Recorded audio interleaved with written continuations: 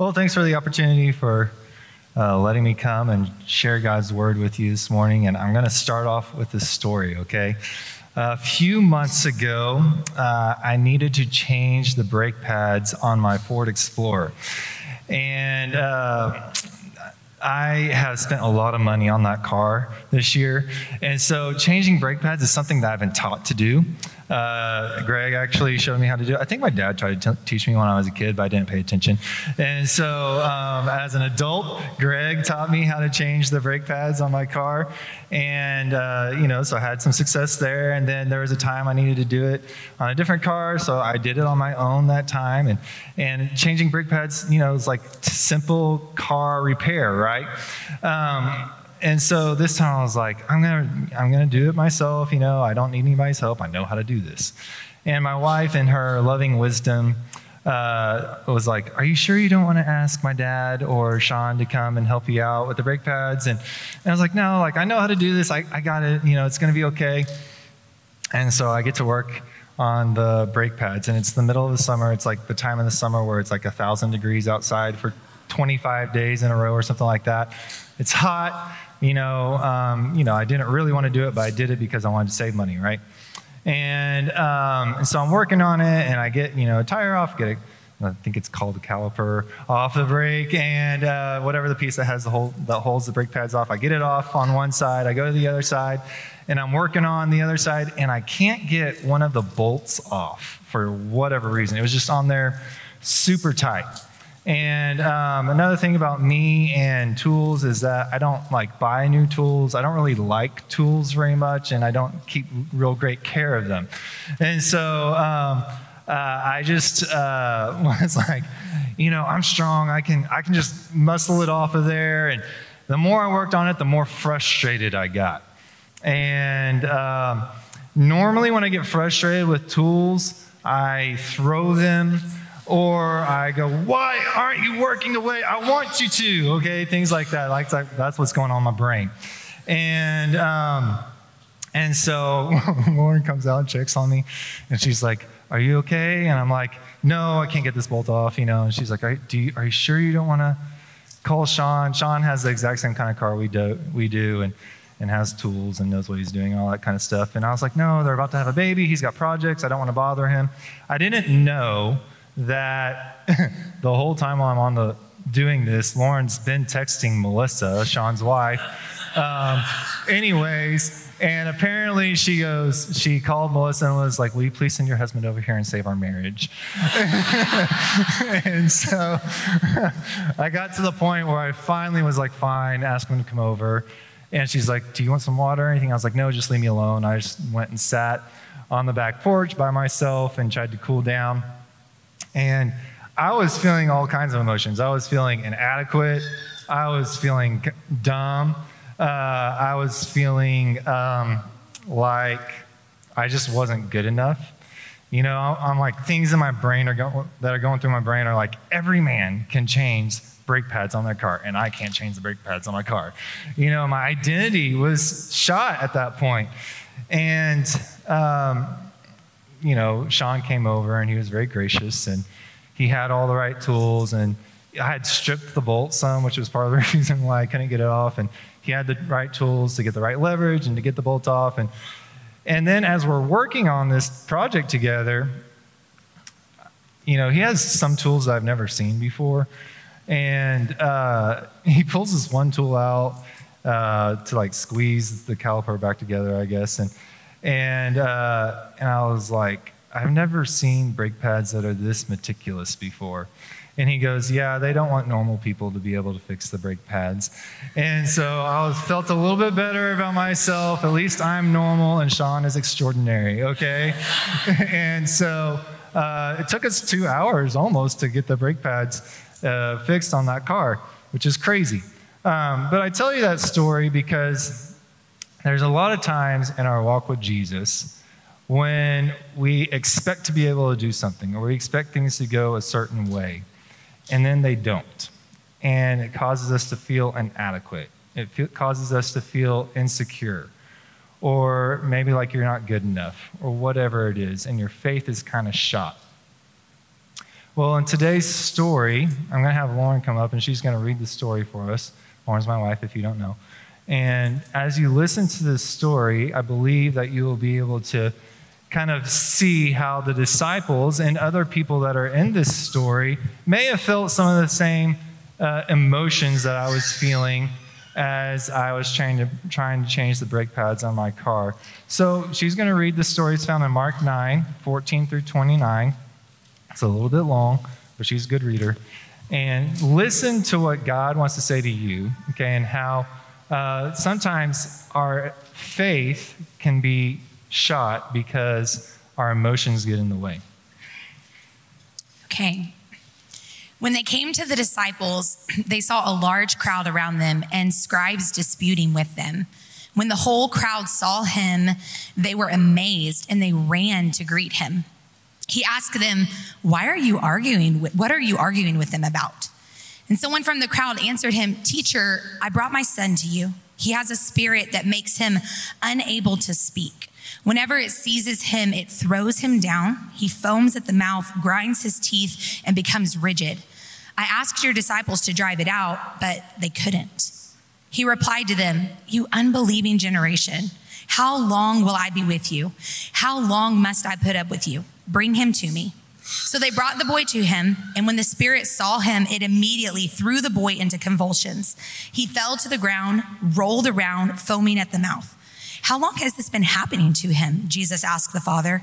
From childhood, he said, and many times it has thrown him into fire or water to destroy him.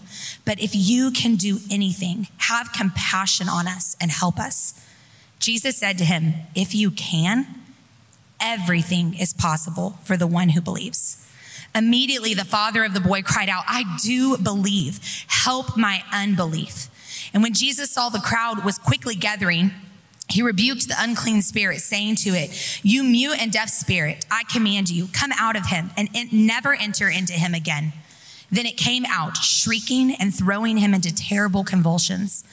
The boy became like a corpse, so that many said, He's dead. But Jesus, taking him by the hand, raised him, and he stood up. After he had gone into the house, his disciples asked him privately, Why couldn't we drive it out? And he told them, This kind can only come out by nothing but prayer. Can you see how in this story, there's examples of when your faith is misplaced, you'll always battle feelings of inadequacy, incompetence, or insecurity? In this story of Jesus cleansing the demon-possessed boy, we can see all of these different emotions in these people. And as we look at this story, I believe that God wants to tell you that He must be the object of your faith to fulfill the mission that He has given you. From today's story, we can see how important it is to make Jesus the object of our faith, and why keeping Him as the object of our faith is difficult, and what the results of making Jesus the object of our faith are. This morning, I want to focus on answering these three questions. And as we answer these questions, you'll see that it's only through faith in Jesus that we can experience His power to carry out the work He has called us to do. These questions are, why must Jesus be the object of your faith? Why is keeping Jesus as the object of your faith so difficult? And what is the result of making Jesus the object of your faith? So let's look at this story together. Why must Jesus be the object of your faith? Well, first, there's something you need to understand about faith. Faith is always dependent upon the object that you're putting it in. Your faith, if it's put in the wrong object, you will be disappointed. But when your faith is in Jesus, you will never be disappointed. Every person places their faith in something every day. There's a book that I'm reading with some guys in my small group, and Lauren's reading with some ladies in our small group, called Victory Over the Darkness. And there's a quote by Neil Anderson. It says this: "The truth is, everyone lives by faith. The only difference between Christian faith and non-Christian faith is the object of our faith. The critical issue is what you believe or what you believe in, or who you believe in, sorry. Telling people to live by faith is invalid if they have no understanding of the object of their faith. You can't have faith in faith. Faith has no validity without an object. An example of how billions of people practice faith every day is when you're driving. Now, most of us in this room drive a car. You probably drove here this morning, okay? And as you're driving, you're practicing faith. And all the people that are driving around you at 65 to maybe 90 miles an hour on the highway, okay, that they are going to be safe and not hit you as you drive. When you came up to an intersection, maybe at 44th and Walker right here, and your light was green, you had faith that all the other lights were red and that the people who were coming up on those red lights were going to stop. But here's the thing. That even fails. That system fails.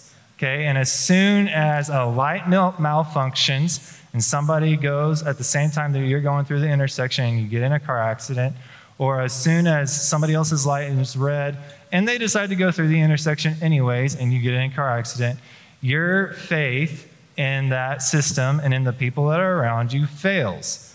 Okay? But with Jesus as the object of your faith, you don't have to worry about failure or disappointment. He is the creator and the sustainer of the universe. He's the Alpha and the Omega. He's the beginning and the end. And he has loved you so much that despite your sin, he has come down to earth and he lived a perfect life and he sacrificed himself willingly so that you can have forgiveness and redemption of sin, so that you can have a relationship with him, and so that you can have eternal life. I love the lyrics that we sang, that there's nothing like the power of the wonder-working power of the blood of Jesus Christ. It is the blood of Jesus Christ that we are sealed by, and that we have the eternal hope of glory in Jesus Christ in. Now Jesus has ascended, and he is seated forever as King of heaven and earth. And he is immutable, which simply means that he doesn't change. So he's king forever. There's nothing about that is going to change.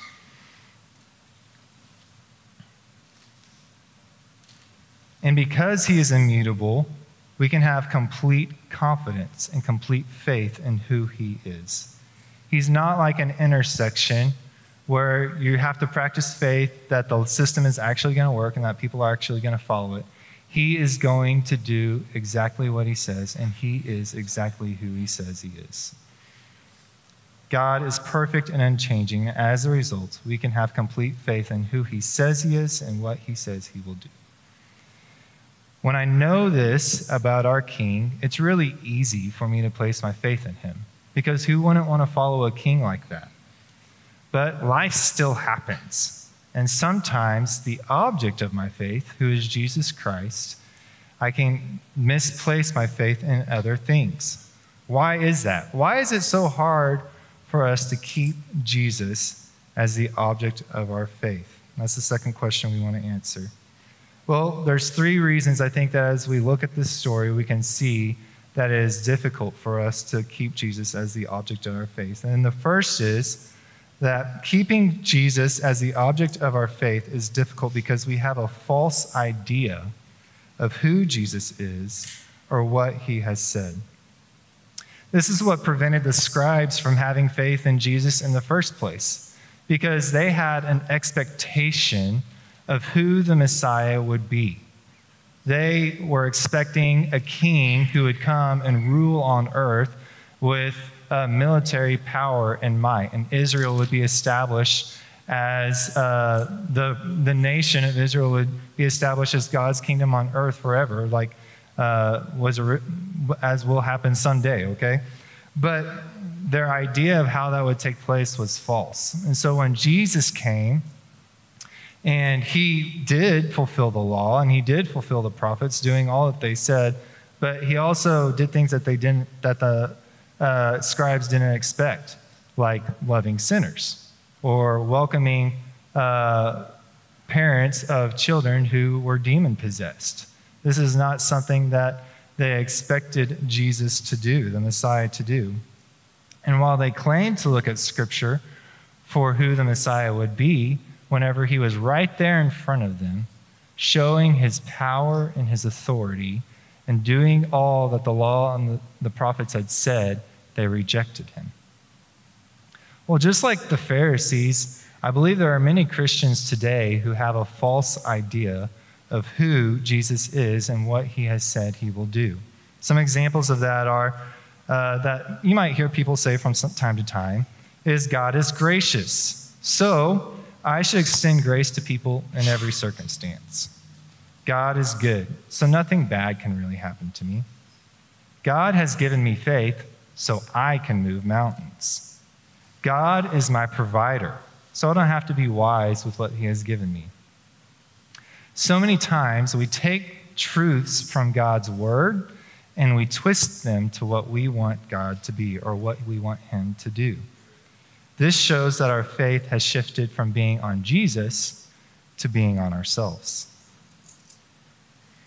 The second reason it's hard to keep Jesus as the object of our faith is because confusion, discouragement, and inadequacy enter our minds. In this story, the disciples are a great example of this. I'm sure that whenever the Father came and was looking for Jesus so that he could cast the demon out of his son, and Jesus wasn't there, he was on top of the mountain with Peter, James, and John, they probably were like, we can handle this. Jesus has taught us exactly what to do in this situation. And he hadn't just taught them how to practice authority over demons, which was part of the mission that he had given them. Okay, he had actually released them before to go and fulfill that mission, and they had been successful in doing that. But this was different. I imagine they did exactly what Jesus told them to do. They followed all the steps to the point, okay? And it didn't work. And that probably created some confusion. I would have been discouraged, okay? I would have felt inadequate in that moment. And then you have the scribes who are just waiting to pounce on little brother. Like, you thought you could do this, but I guess Jesus lied after all because it didn't work for you this time. So he must not be the Messiah if he's a liar. And as they're arguing, doubt and confusion enters their mind. I'm sure that they probably thought, why am I not able to do this? Like, they probably started thinking about their ability to do things. But the reason that they had been able to practice authority over demons before was not because of their ability, but because of God's ability working through them. Can you relate to how the disciples felt? Here's an example that is probably very relevant for our church, okay? Because we're a disciple-making church, and we believe that everybody has a part to play, okay? And someday our hope is that each person is equipped to lead a small group, okay? But maybe you've led a small group, or maybe you're leading a small group, and you're doing everything that you've been taught to do, okay? You're casting vision. You go through the curriculum exactly how you're supposed to. You do the small group rules. You do all these things, right? And you've had the best training that you can possibly get to lead the small group and be successful. But the culture is just not right in your group. People aren't really transparent. You don't really see spiritual growth taking place. It's been 6 to 8 months and you haven't had any new people come and visit your group, okay? And you're like, am I really being successful in doing this? Is this really what I'm supposed to do? And you start to feel confused and inadequate. Or, like maybe God doesn't want to bless the work that I'm trying to do in obedience to him. All those feelings. That can create confusion and inadequacy. I know that I've been there, I've done that, and experienced it, okay? And maybe it's not leading a small group for you, okay? Not everybody in here has done that. But maybe it's just being free from sin. Maybe it's whatever addiction that it is that you've struggled with for over 20, 25 years. Maybe it's pornography, maybe it's drugs or alcohol, maybe it's simple things. I mean, things that don't seem as big, but like maybe it's gossip or slander, okay? All of these things can cause us to feel like we are inadequate, that God doesn't want good things for us.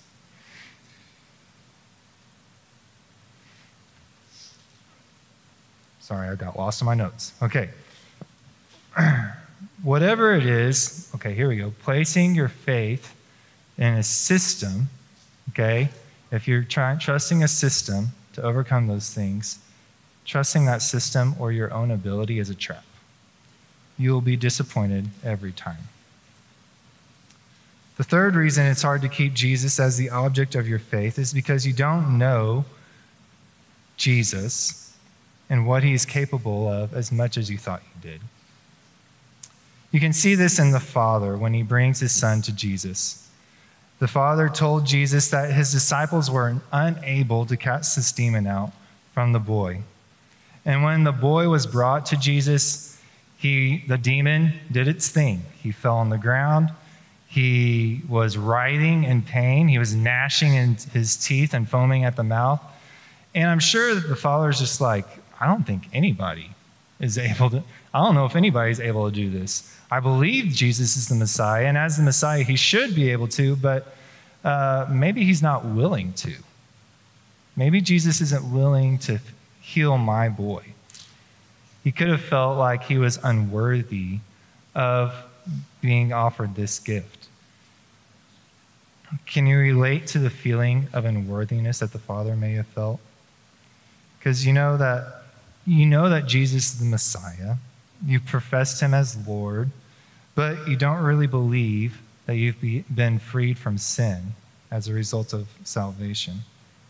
You don't really believe that he loves you or has called you, that he loves you enough to call you his child.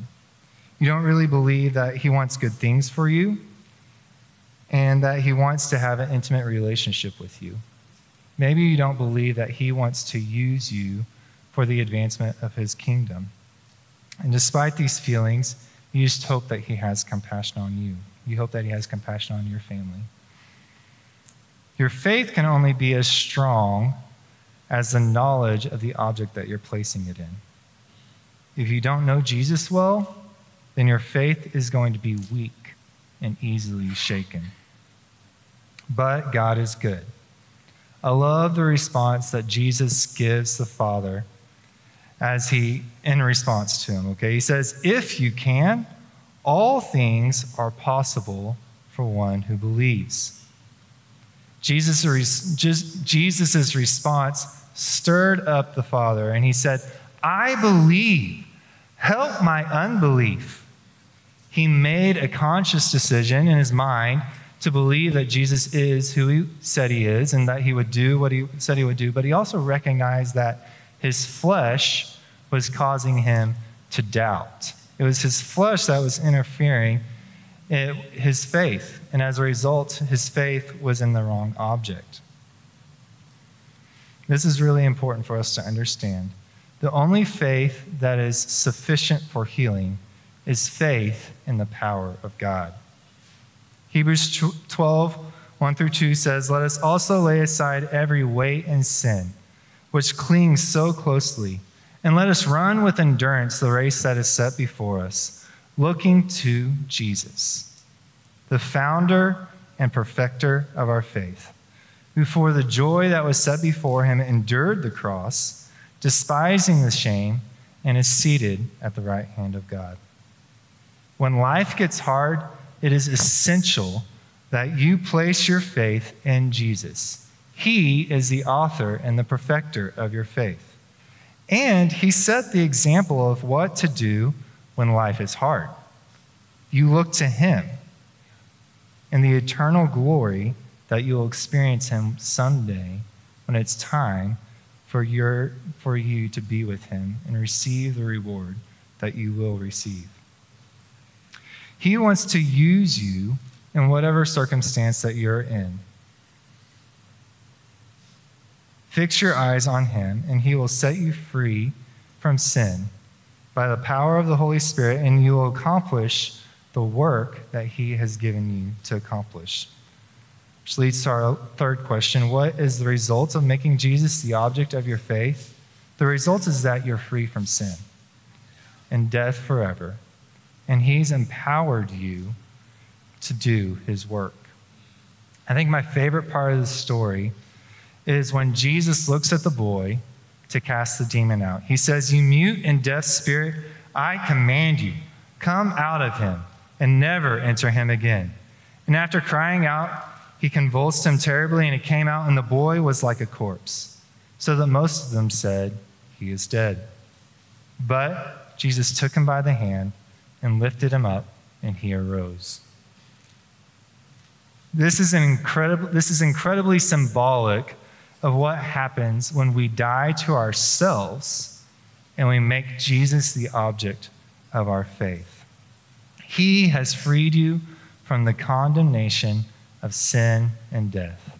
Romans 8, 1-2 says, "There is therefore now no condemnation for those who are in Christ Jesus.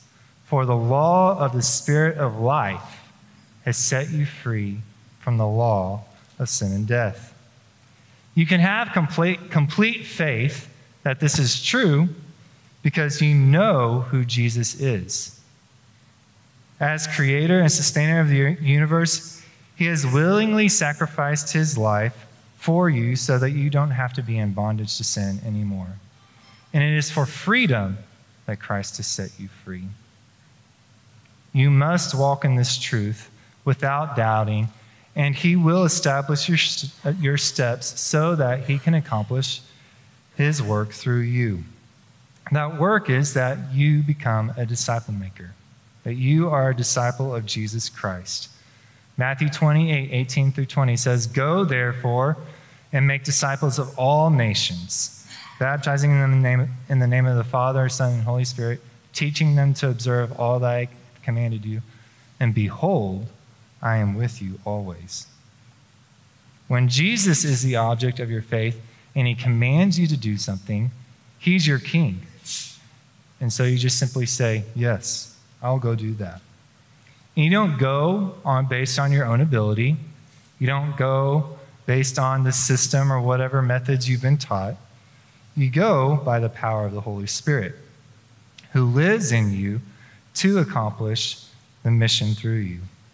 You participate in group here at Together Church. Discipleship mostly happens through groups, so you participate in group. You find people who are willing to help you stay focused on Jesus.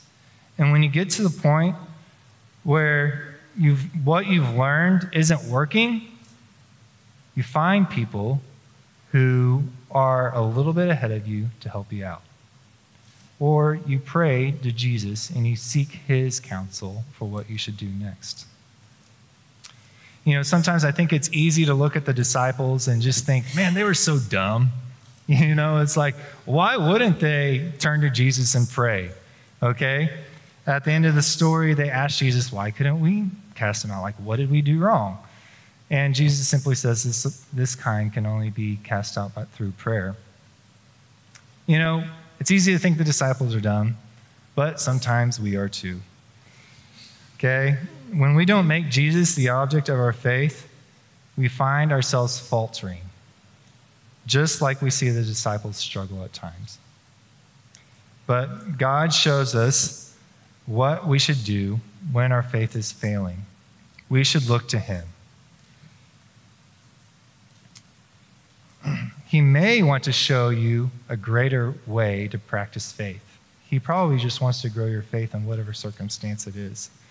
And he's given you an incredible gift. He's given you the gift of the Holy Spirit. And as you abide in him, we've heard about abiding a lot today. Okay, as you abide in him, then he will empower you to do his work. Acts 1:8 says, "But you will receive power when the Holy Spirit has come upon you. And you will be my witnesses in Jerusalem and in Judea and Samaria and to the uttermost parts of the earth." Okay, this isn't like something that, like if you abide in the Spirit, it doesn't happen. No, it's going to happen. As you walk with Jesus, you will be witnesses of Jesus no matter where you go. What an incredible opportunity that you have to serve the King. You have the privilege and the responsibility to go and make disciples of Jesus Christ. And he has equipped you with everything that you need. When you keep him as the object of your faith, you will be able to fulfill the mission that he has given you. You know, Brandon mentioned earlier that this is something that's personal for me, and it is. Because insecurity, confusion, doubt is something that I've struggled with really all of my life. Most people don't really think that, I guess, about me, but that's just because of the Holy Spirit. As a kid, I lived to please my parents. I lived to please whoever it was, okay? That was an authority of mine. I was good at basketball, okay? And really up and through my sophomore year, like there was no doubt that I was one of the better players on the team. But then things happened and all of a sudden I wasn't playing, and those things really shook my confidence. In my class, I went to a private school, okay? And I love the school that I went to. My kids go there now, okay? My wife teaches there, CHA. It's great. It's awesome. Send your kids there. There were just things that happened socially that were difficult, okay? I was made fun of a lot. I just kind of made decisions that maybe a typical teenager doesn't make. I was like, I'm not going to date because I think it's stupid to date in high school. All it ends up in broken relationships. And so that resulted in some, things being said.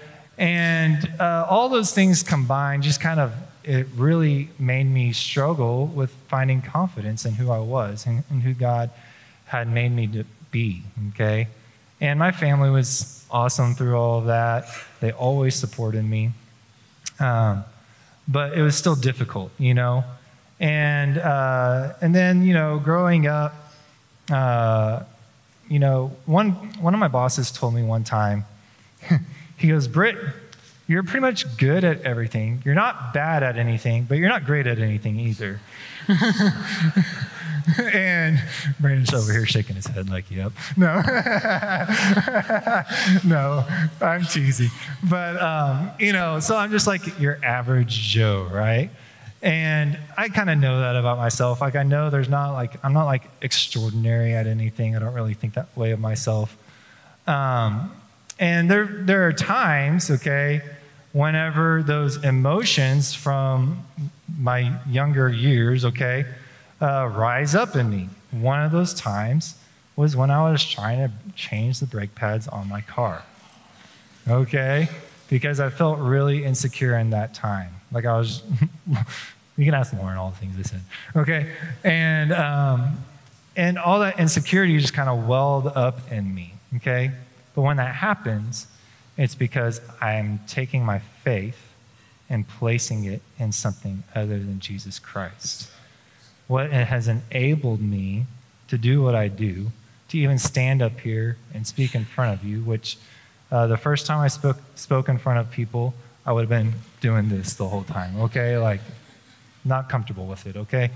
But over time, I've learned to place my identity in Jesus Christ. And I've learned to make him the object of my faith. And that even if I was Craig Rochelle, who's one of the most gifted speakers in the world, that it's not my ability that causes him to work through me. It's just my submission. It's my willingness. And it's just obedience to him. And so this morning, the question is, will you make Jesus the object of your faith? Nothing more, nothing less. If you've never surrendered your life to Jesus and you need to do that today, I hope that you do. There's nothing that would bring me more joy or our church family more joy than for you to make Jesus the Lord of your life and to make him the object of your faith and see what he does, because he'll do things in your life that you never imagined. He'll bring you greater joy than you could ever have. maybe you are a disciple of Jesus, okay? And you're in a place where you're stuck, okay? And you've been placing your faith in all the wrong things. You've done all the programs. You've done all the right things here at church, okay? Or at least you think you have. And you're just not finding the freedom from sin that you wanted. You know, your marriage is struggling. You're not the kind of parent that you want to be. You aren't the friend that you want to be. You're not growing in Christ the way that you want to. All those things, okay? Today, recognize that you've been putting your faith in all the wrong things. And today, you have an opportunity to refocus and to make Jesus the object of your faith again. Because that's what he wants. He just wants you to look to him, the author and perfecter of your faith. So I'm going to pass things over to Pastor Brandon, and he's going to do the invitation for us today. Thank you so much for allowing me to have this opportunity. Yeah.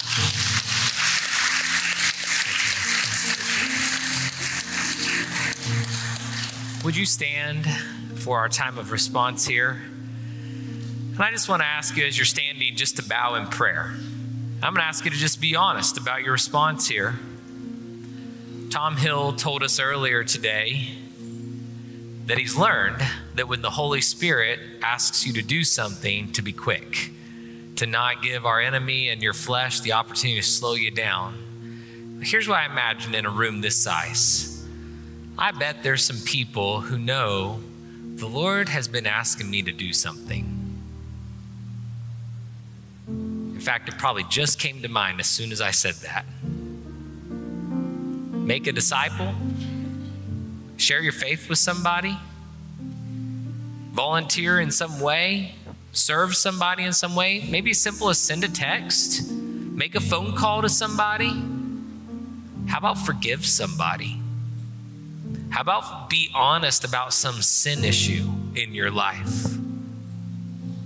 How about be faithful in giving and to give joyfully and cheerfully? The Lord's been asking you to do something, maybe many somethings, but there's been a hang up for you. I like what Britt said. I could have all the ability in the world and it wouldn't make any difference. He's just looking for willingness. He just wants me to say, I'll do what you asked me to do. I'll follow you. Could I ask this question with our heads bowed and eyes closed? Would you just say right now, honestly, if you know that there's something the Lord's been asking you to do, but you've had a hang up and you haven't done it yet, would you just put your hand up and say, yep, that's me. There's something I'm supposed to be doing. I see those hands. I see several hands. I see several hands. Could I just pray for you right now? Lord, by the power of your Spirit, would you embolden these individuals to do the work you are calling them to do? To not put it off any longer, but right now, even as the service closes, that they take those first steps towards a decision of obedience, that they do not allow inadequacy or insecurity or self-doubt to interfere with your power and your plan for their life. Now continue to pray. And I want to ask this question. Britt's on one side. I'll tell you my struggle. Now, the Lord's humbled me on this in many ways over the last several years. But I tell you, throughout my life, there's been many things I've been overconfident about. I've thought higher of myself than I should have, that it was my work, my effort, my intentionality that was going to produce the fruit. I wonder if there's anyone in this room right now who could relate to my side of this struggle with faith. Could you say, I put too much power or confidence in my own strength, in my own power? Would you raise your hand if that's you? If you know, yeah, I struggle with pride in that way. Now, could I just ask you right now to stir your faith again and to say, Lord, if anything good happens, it's you. It's not me. It's you and me. Lord, I pray for these individuals that raised their hand just now for a spirit of humility to fall on them like they've never known before. Lord, that through humility and putting their faith in you, that they would just yield themselves afresh to be used by you in whatever way you see fit. Now I have one more response. For these disciples, they had been casting out demons.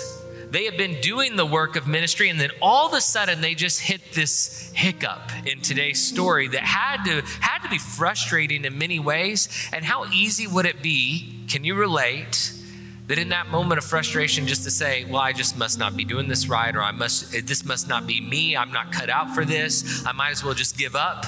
I must be in the wrong job. It wouldn't be this hard if God was really in it. When the truth of Scripture speaks the exact opposite, that it's through the trials and the testing of our faith that he perfects us and grows us. Is there anyone in this room right now who would say, I'm in a trial and I felt the temptation to give up? If that's you, would you raise your hand and say, yep, I can relate to that. I'm in a trial and I felt that temptation to give up. Can I just pray over you right now? Lord, would you honor that acknowledgement, just lifting our hands before you to say, God, we need you. Lord, we need you in our lives. That we can't do this apart from you, but we trust you and we choose right now to put our faith in you again, that through the testing of our faith, you're going to accomplish your plans in our lives. So Lord, I pray for the person who's in the trial, who feels that urge or that tendency to give up.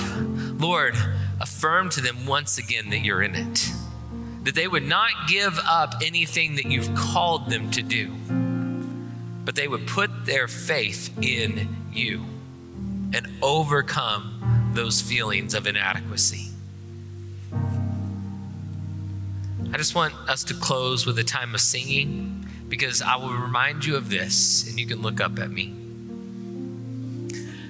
You will fail. You will make mistakes. No one in this room executes to perfection, but he will not fail. And when you are living and walking and abiding in him, you can trust that even when things get shaky around you, and it looks like you're not finding success, and you're battling with insecurity and doubt and inadequacy, that if you'll put your faith in Jesus again and just say, Lord, here I am.